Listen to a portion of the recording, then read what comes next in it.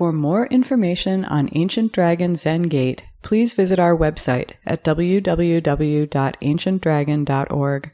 Our teachings are offered to the community through the generosity of our supporters. To make a donation online, please visit our website.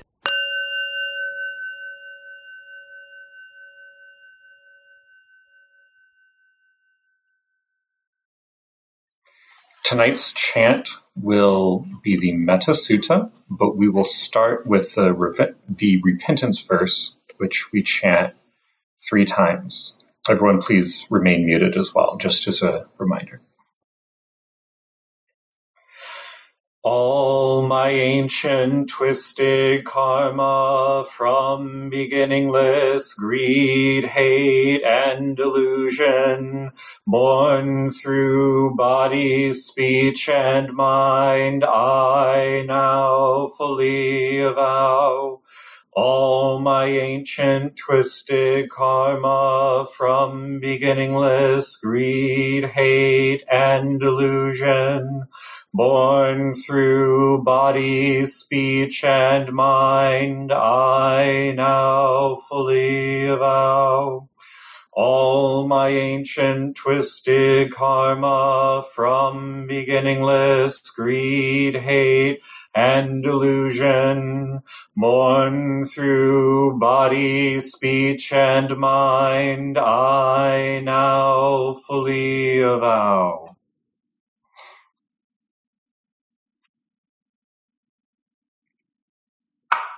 Metta Sutta. This is what should be accomplished by the one who is wise, who seeks the good and has obtained peace. Let one be strenuous, upright, and sincere, without pride, easily contented and joyous. Let one not be submerged by the things of the world. Let one not take upon oneself the burden of riches. Let one's senses be controlled. Let one be wise, but not puffed up. And let one not desire great possessions, even for one's family. Let one do nothing that is mean or that the wise would reprove. May all beings be happy. May they be joyous and live in safety. All living beings, whether weak or strong, in high or middle or low realms of existence, small or great, visible or invisible, near or far, born or to be born, may all beings be happy. Let no one deceive another, nor despise any being in any state. Let none by anger or hatred wish harm to another. Even as a mother, at the risk of her life, watches over and protects her only child, so with a boundless mind should one cherish all living things, suffusing love over the entire world, above, below, and all around without limit. So let one cultivate an infinite goodwill toward the whole world, standing or walking, sitting or lying down, during all one's waking hours, let one practice the way with gratitude, not holding to fixed views, endowed with insight, freed from sense appetites. One who achieves the way will be freed from the duality of birth and death.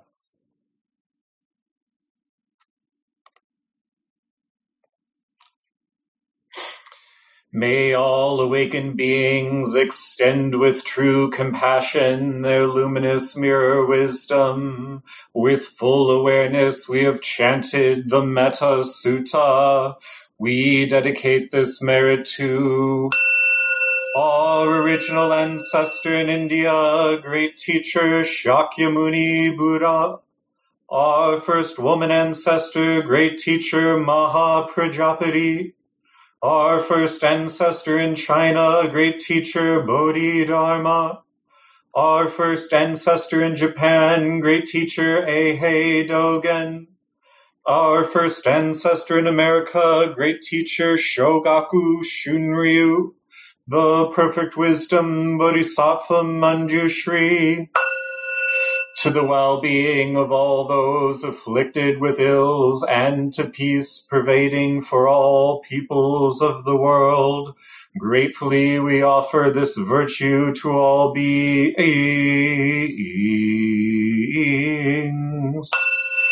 all Buddhas throughout space and time, all honored ones, Bodhisattva, Mahasattvas, wisdom beyond wisdom, Mahaprajna Paramita.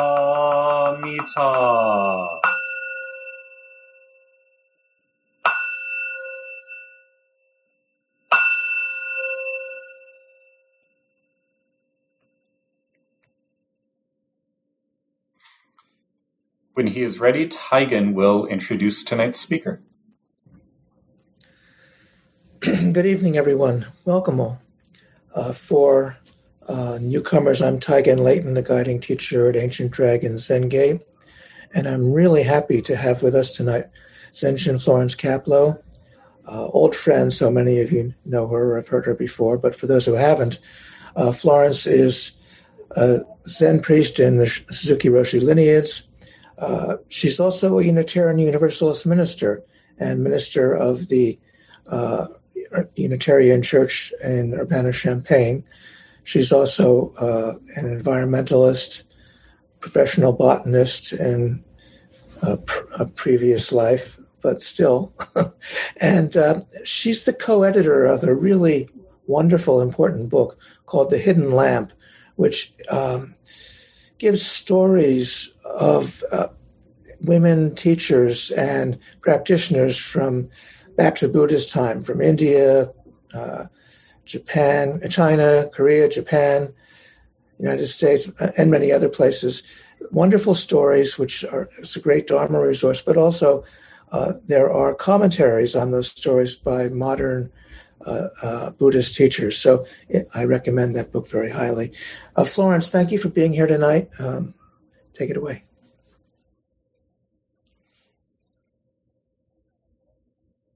Well, as always, Taigen, I'm grateful for your invitation to speak to this wonderful Sangha. I have loved being with you in person and also through the pandemic in this way. So, and I know that the Sangha circle has widened to far beyond Chicagoland, and that's a really beautiful gift in a tough time. And I'm so happy that you are continuing to offer the Dharma and responding to circumstances. That's our job as Zen people, to appropriate response. So again, thank you for your appropriate response in so many ways, and your friendship. Well, it's been a tough week, hasn't it? It's been a tough summer. I think all of us, I'm sure, have been following, or many of us have been following the news out of Afghanistan and fears, especially for the women and girls and those who were connected with the United States there. Fears for all those who are attempting to leave right now. And the people of Haiti with the massive earthquake followed by a tropical storm moving in, and the lack of really a fully functioning government.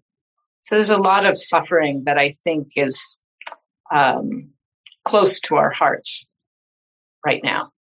And I just really want to acknowledge that each of us carries that in different ways, but each of us is touched by it.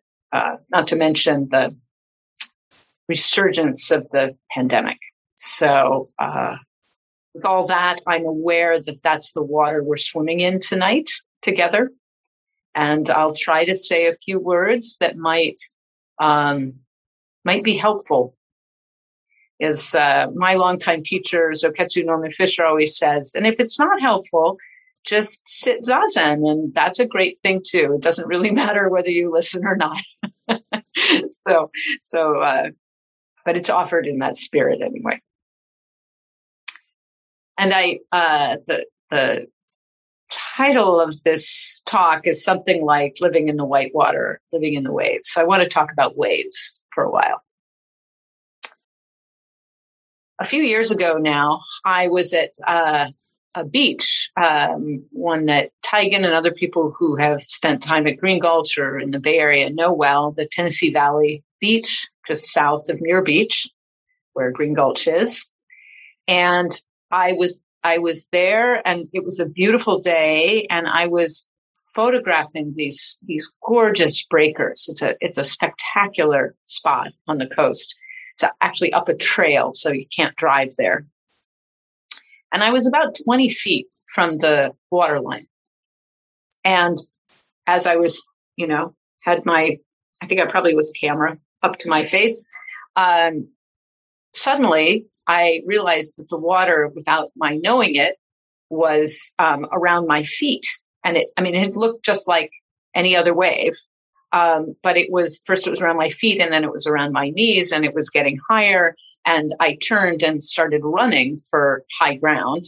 And I fell because the sand was actually getting waterlogged from this sneaker wave, from a rogue wave. And then the water was up to my waist. And at that point, I experienced the sudden, clear bodily knowledge that if I didn't get out of that wave, it was going to pull me out with it when it went back out. I made it out. I am here this evening, so we know that I survived this wave, but I was soaked and I was shaken. And it reminded me of how our life can change in an instant. And I later learned that place is somewhat famous for its sneaker waves, for its rogue waves, which form under, particular circumstances, the kind of the underwater topography, and that a number of people have drowned there over the years. And so I'm grateful that my life went on. In the last 6 months or so of my life, I've experienced another kind of rogue wave. In February, I was diagnosed with rheumatoid arthritis, inflammatory rheumatoid arthritis, which is a progressive autoimmune illness that can affect the joints, other connective tissue, and lungs and heart. And it involves some pretty heavy medications to treat it. I have now developed secondary complications from the medications. And what that's meant for me currently is that fatigue has become a daily companion in my life. So much so that in just a couple of weeks, I'm going to be going on medical leave from my position as the lead minister of the church that I've been serving for the last 4 years. And I can tell you that just like that wave at the Tennessee Valley Beach, I was not planning on any of this. And I think about Teigen's health challenges that I think are better now, but peaked a few years ago, and also not planned, and how that affected his life and the life of the Sangha. These arisings that change everything. I think almost everyone who's lived long enough have experienced some moment like that. Or knows someone who has, when everything changes. Maybe it's a phone call in the middle of the night, or the unexpected modern version of the pink slip, or a conversation with a doctor. There's a writing from the Zen teacher John Tarrant about his cancer diagnosis that I think it's an interesting quote, because you can see his practice. You can see his capacity to observe his own mind and experience, even at this very intense moment of receiving his diagnosis. So I wanted to share it with you. The diagnosis seemed all right at the time I got it, But I observed that the small consulting room became large. Time slowed down and everyone's eyes grew big. That room became a ship hanging in space. A ship I can still visit if I wish, and sometimes do. That moment was the last moment when I hadn't quite absorbed the news, when I didn't quite have cancer yet.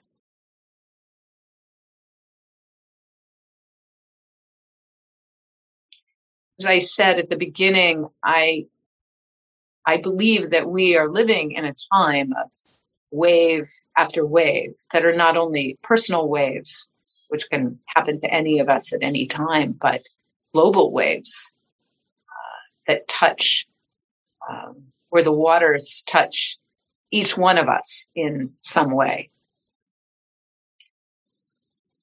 The whole world is experiencing whitewater.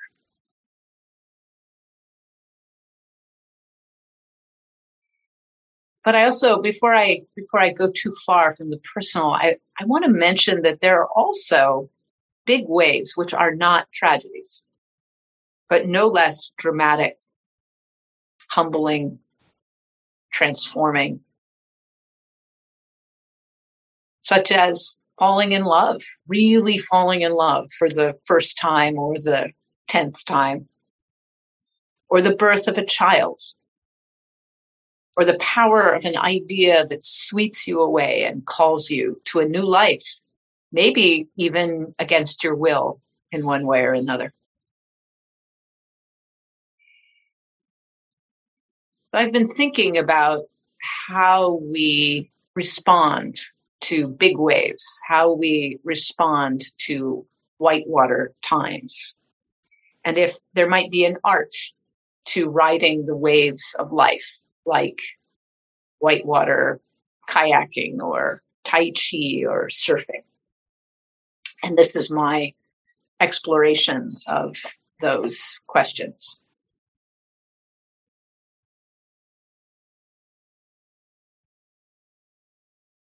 Years ago, I saw a documentary called Riding Giants. I highly recommend it. It's about the people who ride the largest waves in the world. And a lot of interviews and footage. These are 30, 40, 50-foot waves. And I was fascinated by the idea that some people would choose to enter the ocean when everyone else is getting out. When everyone else is like, I'm not going near that place. And would willingly meet massive, dangerous walls of water in a spirit of play and joy. I was in a difficult time in my life at that time, actually dealing with a different illness, but still dealing with what felt like a big wave. And this documentary really helped me. It really gave me a different view of waves. I think this is part of what it means to ride the waves of our life, is finding ways of saying yes to them. When I was much younger, in my 20s, I realized that I had this idea that it was not really like fully formed, but just kind of informed my life. That when difficult things happened, it was sort of a mistake, something gone wrong in the midst of an otherwise smooth life. I don't know if this resonates for you. If you remember feeling that way, or if it still kind of feels that way. And I do think this is and I don't mean this in a judgmental way, but more a descriptive way. I think this is a very white middle-class American idea that most of the world and many people in America, much younger than their 20s, know this. They know that it's not a mistake. It's It's the nature of things. But at that time, for me, I suddenly realized that life, by its very nature, includes disasters, accidents, and unexpected changes. They are not aberrations. They are part of life. I'm just going to say that again. They are not aberrations. They are part of life. Just as waves are part of the ocean. And those of you who've been around for a little while know that this was a very central understanding for the Buddha's teaching as well, for Shakyamuni Buddha. And there's a very famous verse from the Dhammapada, which is a collection of the Buddha's sayings, number 277, where he spoke these words. All formations are impermanent. When one sees this with wisdom, one comes out of suffering. All formations are impermanent. When one sees this with wisdom, one comes out. In other words, when we don't understand that everything is impermanent, we suffer. When we finally really understand fully, that is a gateway to joy and to freedom, even though it seems to the small self like the worst news ever. It's not. What makes it hard is our running away from it, our delusion. I'm a big fan of the poet David Whyte. Some of you might know his work. It's Whyte. And he has these sort of prose poems that are meditations on various human experiences. And this is from one on heartbreak that I think ties in. Heartbreak is inescapable, yet we use the word heartbreak as if it only occurs when things have gone wrong. But heartbreak may be the very essence of being human, of being on the journey from here to there, and of coming to care deeply for what we find along the way. You know, I think one of the misunderstandings about Buddhism and Zen in particular by people who aren't engaged with it is that somehow it makes you this kind of cold fish who doesn't feel as much as other people. And I think sometimes people are drawn to Zen because they're hoping for that, right? Maybe I won't have to feel as much. Speaking as someone who's been engaged with practice for coming up on not quite 40 years, I think that it actually opens you to more heartbreak, not less. Sorry, anyone who's new to practice, but really they should tell you this when you start. But it's heartbreak that breaks open the heart.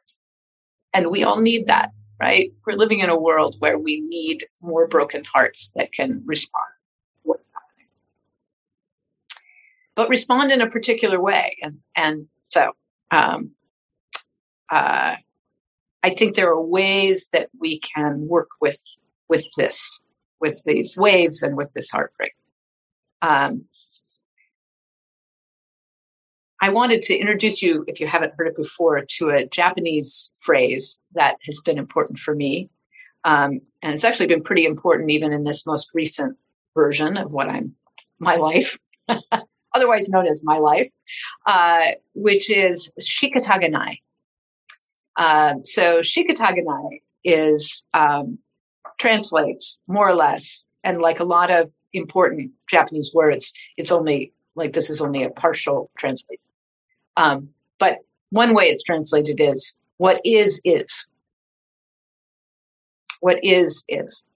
And I first heard this word when I was at Manzanar, the Japanese internment camp in the east of the Sierra, for the first time, about 2006. And there's a powerful visitor center there. And I was in the visitor center there and watching a film about the people of Manzanar and what happened during the years that they were there. And there was an old man who was a survivor of Manzanar speaking. And he said this, he said, Shikataganai, what is. That's part of how we found our way through it. And the other thing that they showed in this film were like what it was like when they got there, and it's desert, super dry and barren and rocky, and how they, in like literally months, created gardens, like created this incredible flowering of culture that was literally behind barbed wire. And I went out, actually, I've written an essay on this because it was a life-changing experience. I ended up finding out that there was the remains of one of the gardens out in the desert, because everything's dry again, of course.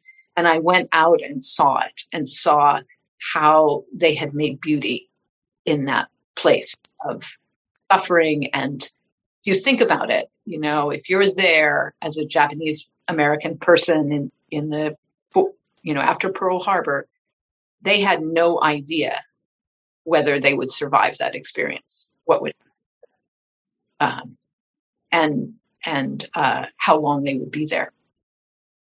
And so what they did is they said Shikataganai, and they got to work making beauty and taking care of each other in that place. So I think that a wave, whatever it might be, is a very different experience if the whole time you're thinking, stop, this shouldn't be happening. Not in my life, not in my world, no. Rather than, right, this is the nature of life. I don't like it, but here it is. Waves hit everyone sooner or later. Or if you're feeling, you know, inspired by Japanese culture that day, Shikataganai. And then, if you're really wild and lucky, you might even be able to come into that feeling of the people who ride those big waves. That we can actually surf. And that doesn't mean pretending that there isn't suffering for ourselves and others. It means working with the circumstances, just as a surfer works with the waves. I actually know a Zen priest who is also a surfer, who described to me that what it's like to be out there, and that that each time he doesn't know what's going to happen. Of course, he's not riding huge waves, but you know they look, I think, plenty huge when you're out there, and you know that he is continuously open to the power and beauty of that experience, even knowing that he could die out there. Surfers die regularly in the waves of California. I wanted to tell another story that, again, told to me by a friend, somebody just like you or me. I think it's kind of an extraordinary story, though, of this quality of meeting what's happening. So this woman was hiking in the Arctic National Wildlife Refuge. She had always wanted to go up there. They were a group of people who were dropped by helicopter up there. And they were out away from their camp one afternoon and looked behind them, far behind them, and there was a grizzly bear following them. And it continued to follow them all afternoon. In fact, it became pretty clear that it was tracking them, that it was intentionally following them, and it was getting closer and closer. It was catching up to them. And finally they realized, there's no trees there, right? It's open tundra. There was nothing they could do. And that the grizzly was going to catch up with them. And they didn't have a gun on them, nothing. So, they got to the bottom of a small hill and they turned around and they took hands. And one of them actually started to sing. I don't know quite how they managed this because their voices must have been trembling. And they just stood there waiting for the wave and trembling and singing. And then the grizzly crested the hill above them. And it wasn't more than 20 feet away from that group of people. And my friend described that what she felt completely surprised her. She did not feel fear. She felt awe at that moment. The grizzly had the light was shining behind it and its guard hairs were, lit by the light that was shining through. And it was the most beautiful thing she had ever seen in her life. And tears just started pouring down her face. And the bear paused and they all looked at each other. And then it turned around and walked away. And of course, had it not, my friend wouldn't have been able to tell me this story, but it was a life-changing moment for her. Similarly, I have another friend. This is my friend Michael Hoffman, who's a Sumier painter, who, when he was a very young man, traveled from San Francisco to Asia, early 70s, I think, on a Russian freighter. And the Russian freighter left in the middle of the night from the Oakland dock. And he remembers standing on the deck as the freighter went underneath the Golden Gate Bridge and out the Golden Gate towards the open ocean. And he was really young and he had no idea what he was doing really. And in the lights from the freighter, he saw ducks and because of how it narrows there, the waves can get really big underneath the bridge. So they're really big waves. And he saw ducks bobbing up and down on the top of the wave, each one. And he said that his fear just evaporated. And the image of these ducks just kind of going along as if it was no big deal to be on these big waves, was like the kind of guiding image for him for decades as he continued to live in Asia, eventually in Japan, as an itinerant artist with like no security whatsoever. So those ducks taught him that you can ride the waves of uncertainty. I love that, one person learned from a grizzly bear, another person learned from ducks. And one final story that I think it's interesting. I mean, it's like all of these have just come to me over the years, these stories.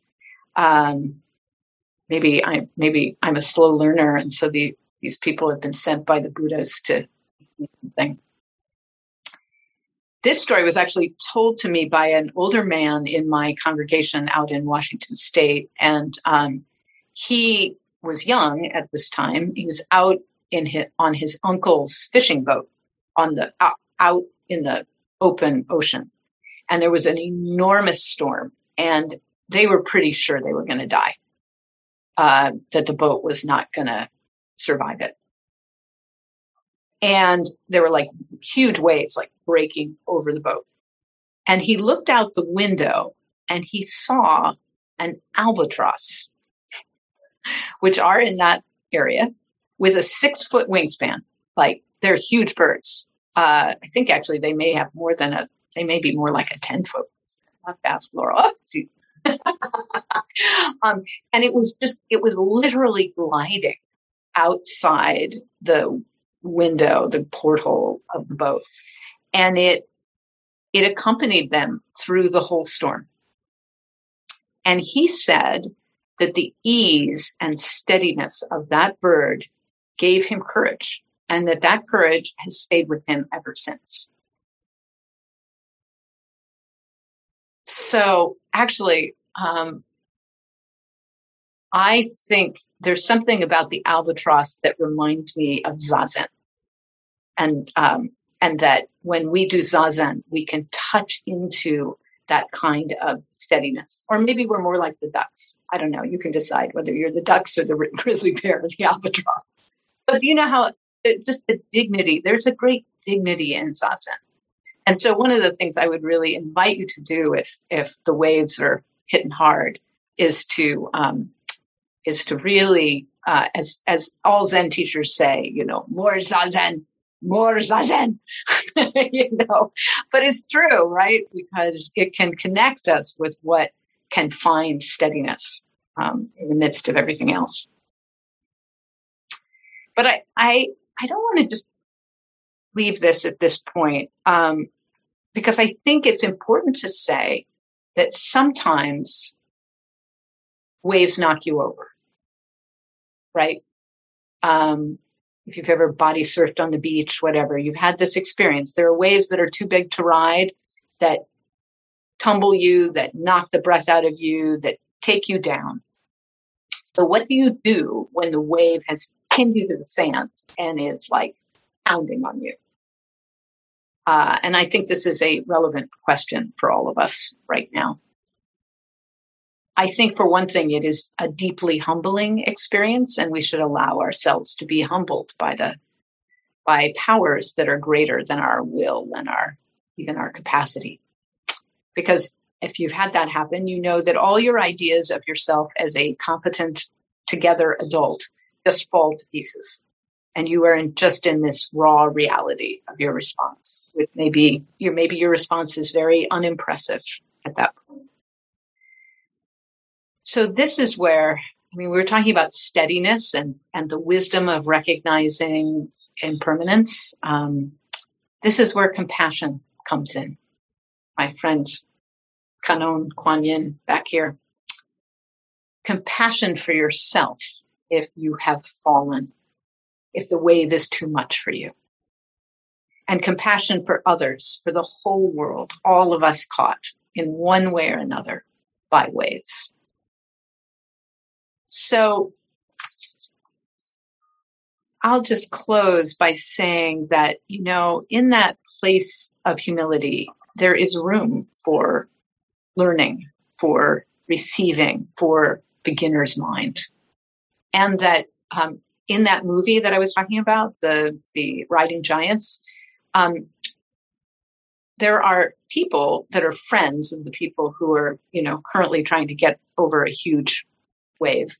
And they're on big jet skis. And then when their friend falls, which is kind of inevitable to fall in these waves, and they can't swim out, their friends go out and risk their own lives in order to save that person from the wave.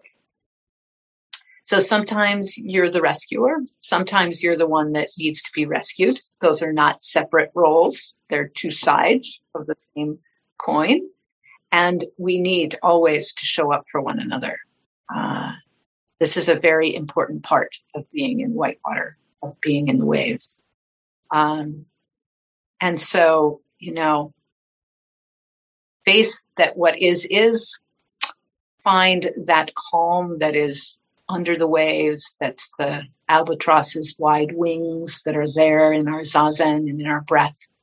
And most of all, let's take care of each other.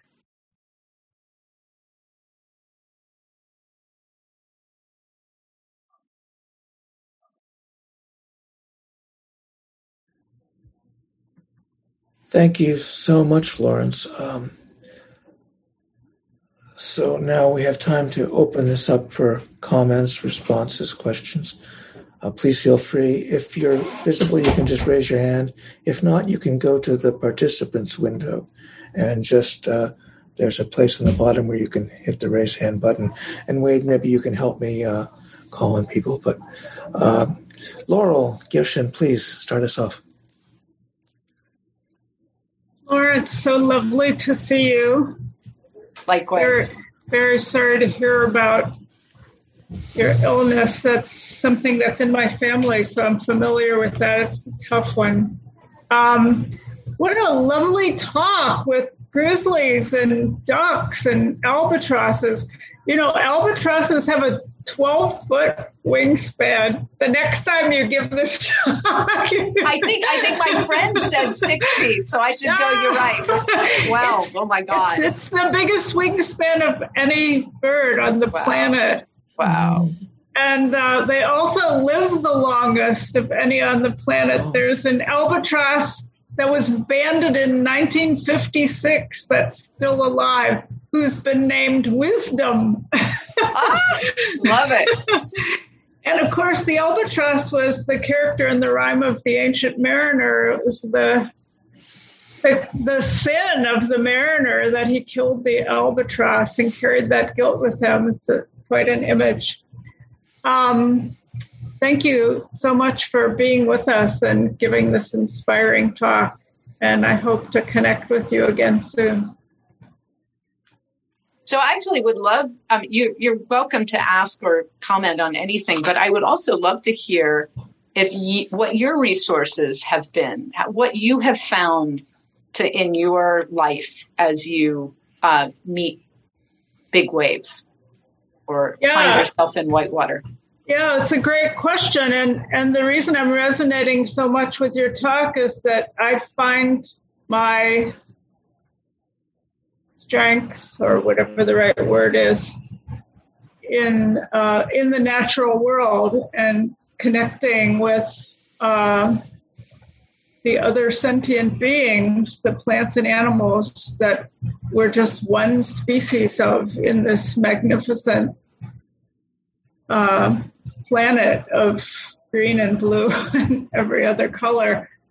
I was recently spent some time in Europe, and one of the amazing realizations I came to, which happens every time I go outside of the New World, is that we are so blessed in North and South America to have so much intact nature here. We don't realize how much of the rest of the world has lost, has civilized it beyond recognition. So coming back last week to the prairies and the lake and the river here and the magnificent little piping plovers at Montrose Beach.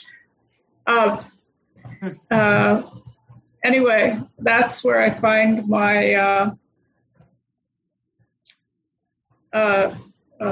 connection with what's real, what's true, what's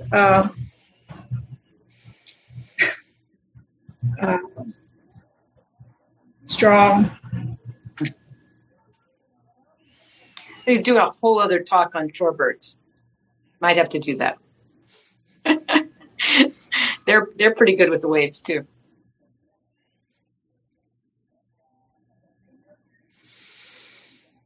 Thank you, Gyoshin. Other comments, responses, stories, whatever?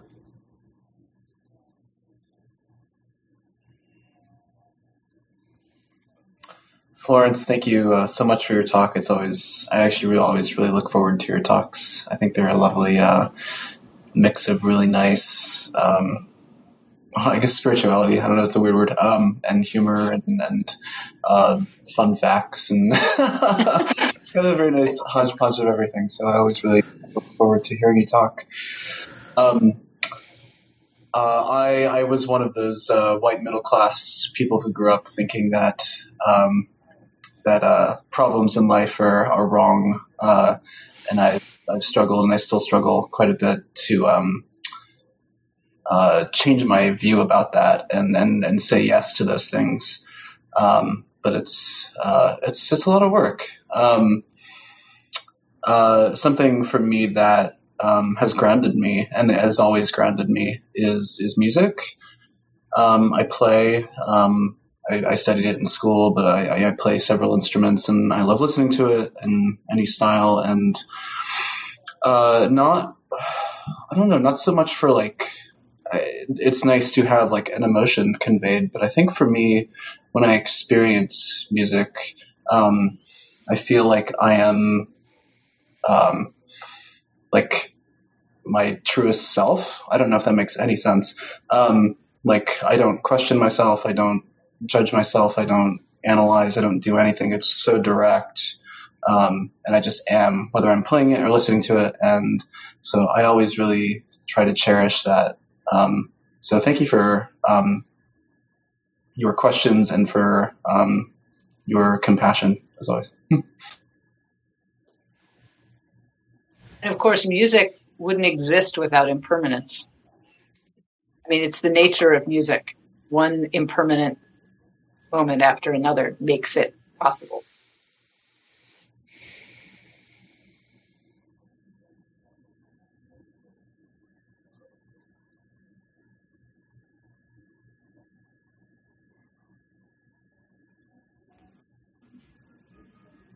Ed.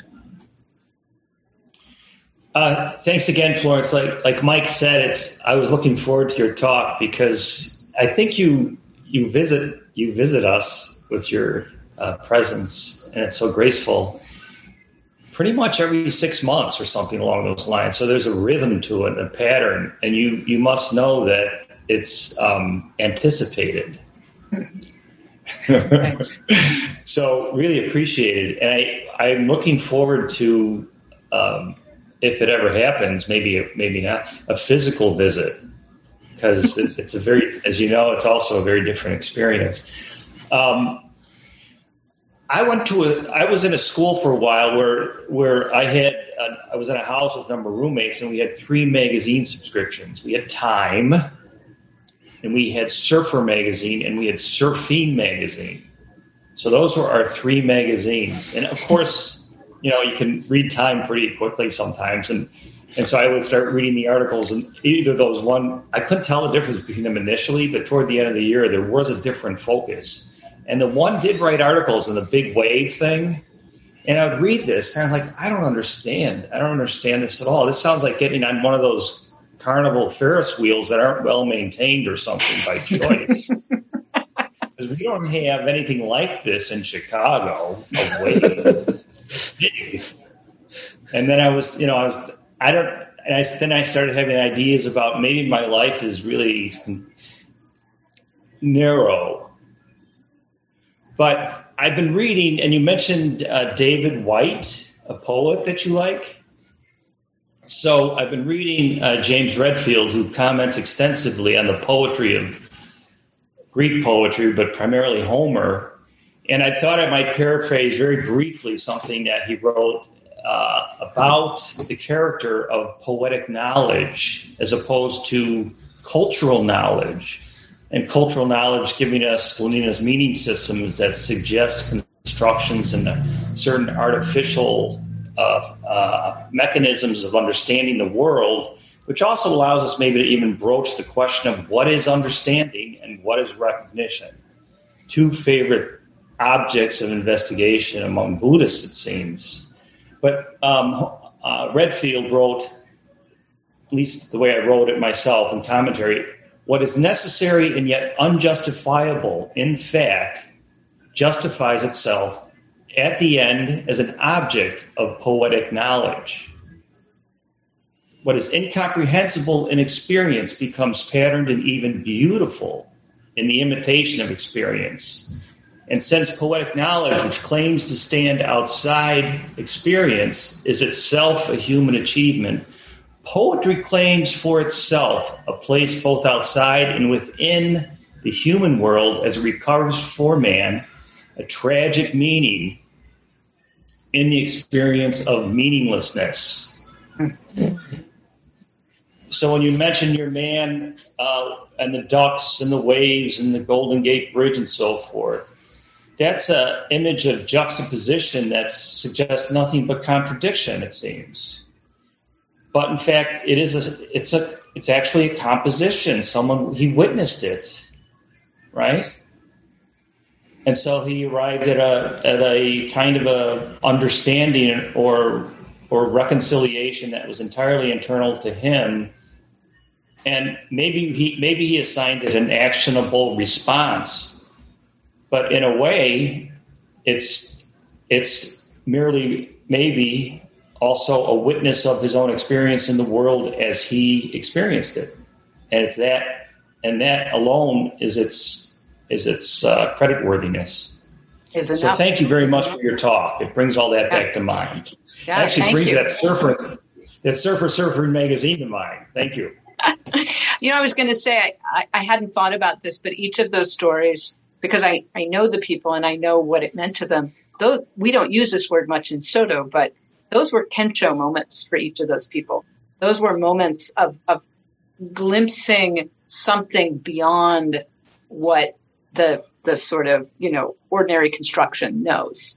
And so in a way, deeply poetic. There's a reason that, Enlightenment experiences are almost always written in poetic form, I think. It's because the other forms don't quite get there.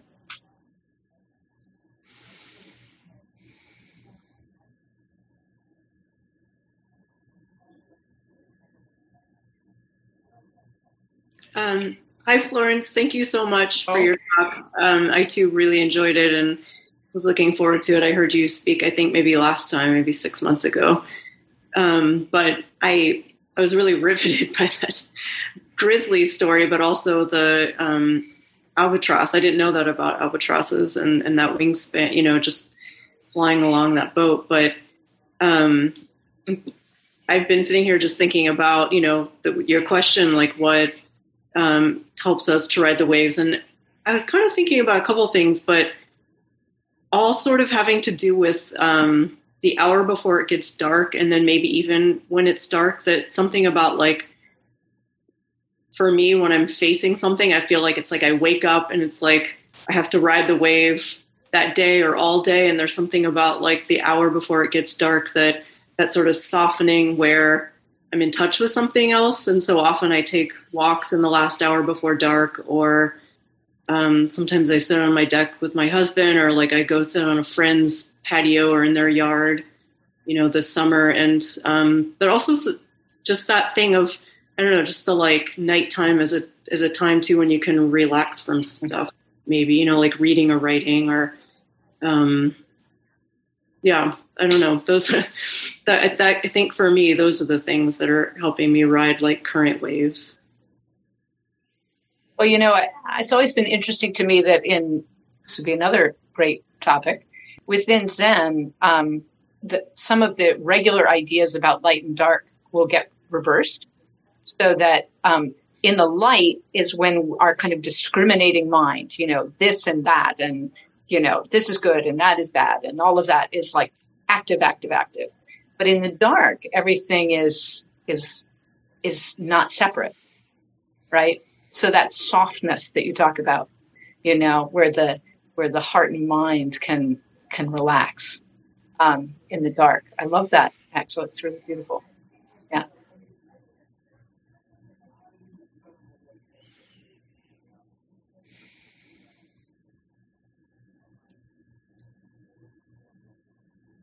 Any thoughts, Taigen? I'm just enjoying. I enjoyed your talk very much. Oops, hold on a second. I think I'm muted. Nope, we can hear you. Oh, great. I just enjoyed your talk very much and your stories. And we're in the middle of so many waves in our world. And then, I talk to people who have waves happening in their own lives. And, and today there's sad end to the Afghanistan war. Maybe it was predictable from the beginning. But I think riding the waves is a wonderful way of thinking about what we're all dealing with in this world. And what you said about it doesn't fix it. We have to feel the sadness. I think that's really important. But also, we've been talking a lot recently here about Sangha and how we just face all this together and all together listening to your stories. It's a way of looking at these waves of suffering all around us in the world and seeing something deeper. And so anyway, I appreciate your talk, and I appreciated all the comments so far. And Eve has something else to say, so please go ahead.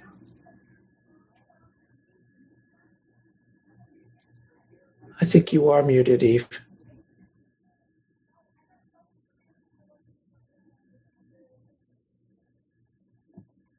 Yes, you mentioned David White, and I ran across a poem of his yesterday, and I wondered if, well, actually, I'm trying to find it. Yeah, I had it, now it went away, but I don't know. Do you know the one? It's about walking through the forest so you don't make a sound. I don't know if I do know that one. You should see if you could find it for us. Yeah. Some poetry. Well, I mean, I had a question about it because I wasn't sure if I understood it, or I wondered how you understood it. By the way, the name of the book that I was quoting from that has these words is Consolations. It's an unusual book because they aren't kind of traditional poems, but they are his kind of interior exploration of different human states. Sadness or joy or whatever. The 10,000 joys and sorrows, as we say.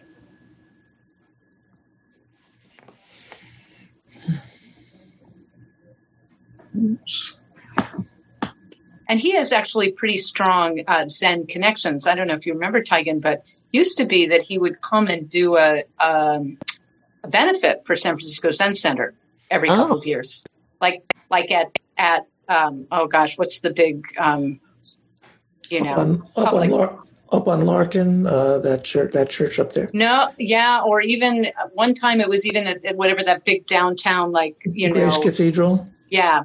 So huge venues where tons of people would come, and it was like major money for Zen Center because he really believed in what Zen Center was doing, which I just thought was really sweet. Yeah, so I found the poem. Oh, let's hear it, please. Okay, so it's called Sometimes by David White. Sometimes, if you move carefully through the forest, breathing like the ones in the old stories who could cross a shimmering bed of leaves without a sound, you come to a place whose only task is to trouble you with tiny but frightening requests, conceived out of nowhere, but in this place beginning to lead everywhere. Requests to stop what you are doing right now and to stop what you are becoming while you do it. Questions that can make or unmake a life. Questions that have patiently waited for you. Questions that have no right to go away.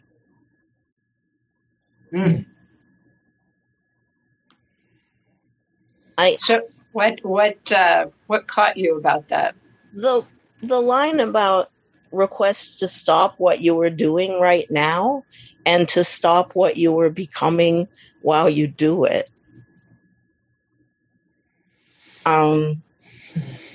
And I guess that's one thing that the waves do, yeah.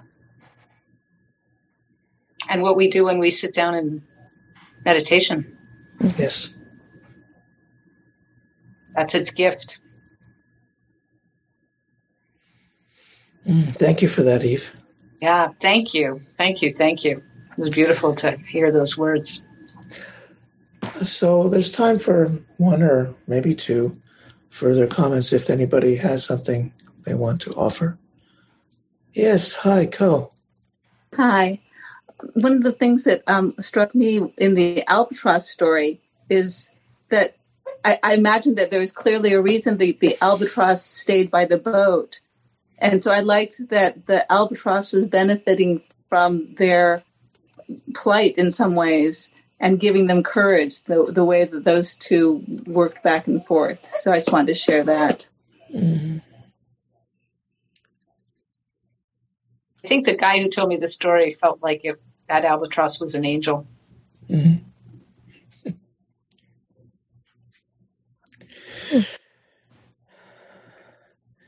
Any other last angel stories?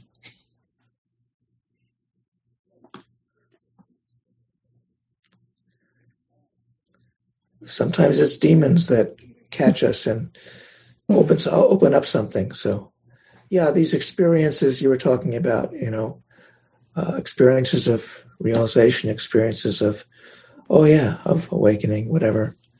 And also, in each of those stories, there was a lot of fear, right? And we want to run away from fear.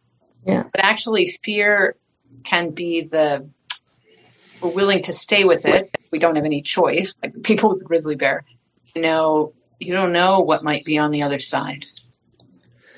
You use the word dignity, and I think there's a dignity to just, they talk about people who run to fear, like first responders, but moving towards our fear, moving towards our anger, which sometimes, I don't like, I want to avoid, but it allows us to open up something. So thank you for opening up so much in this talk tonight. Really appreciate it. Unless there's some last... Well, I just wanted to say thank you for the hidden lamp.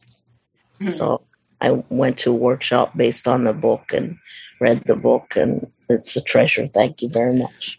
Oh, I will mention, so September 18th, 19th, right that weekend, Sue Moon and I, she's my co-editor on the book, are going to be doing a weekend at Upaya, but it's online. It's just by donation from the Hidden Lamp, focused on the old women stories. It's going to rock. Oh, cool. Roshi Joan is going to come in and do something too. Please send us a little blurb about that in the link, and I'll put it out for people. So Thank you. So maybe at this point, Wade, if you would lead us in the four Bodhisattva vows. And could I just ask that we really send whatever merit has come from our time together to those suffering in Afghanistan and Haiti right now. Yes. Thank you. One moment, I will put the words on the screen for whoever may find that useful.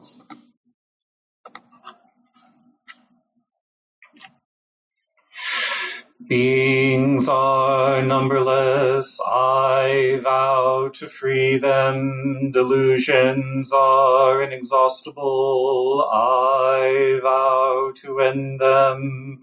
Dharma gates are boundless, I vow to enter them. Buddha's way is unsurpassable, I vow to realize it.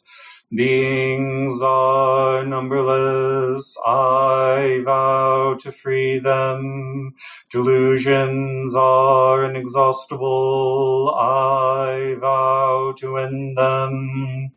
Dharma gates are boundless, I vow to enter them. Buddha's way is unsurpassable, I vow to realize it. Beings are numberless, I vow to free them. Delusions are inexhaustible, I vow to end them.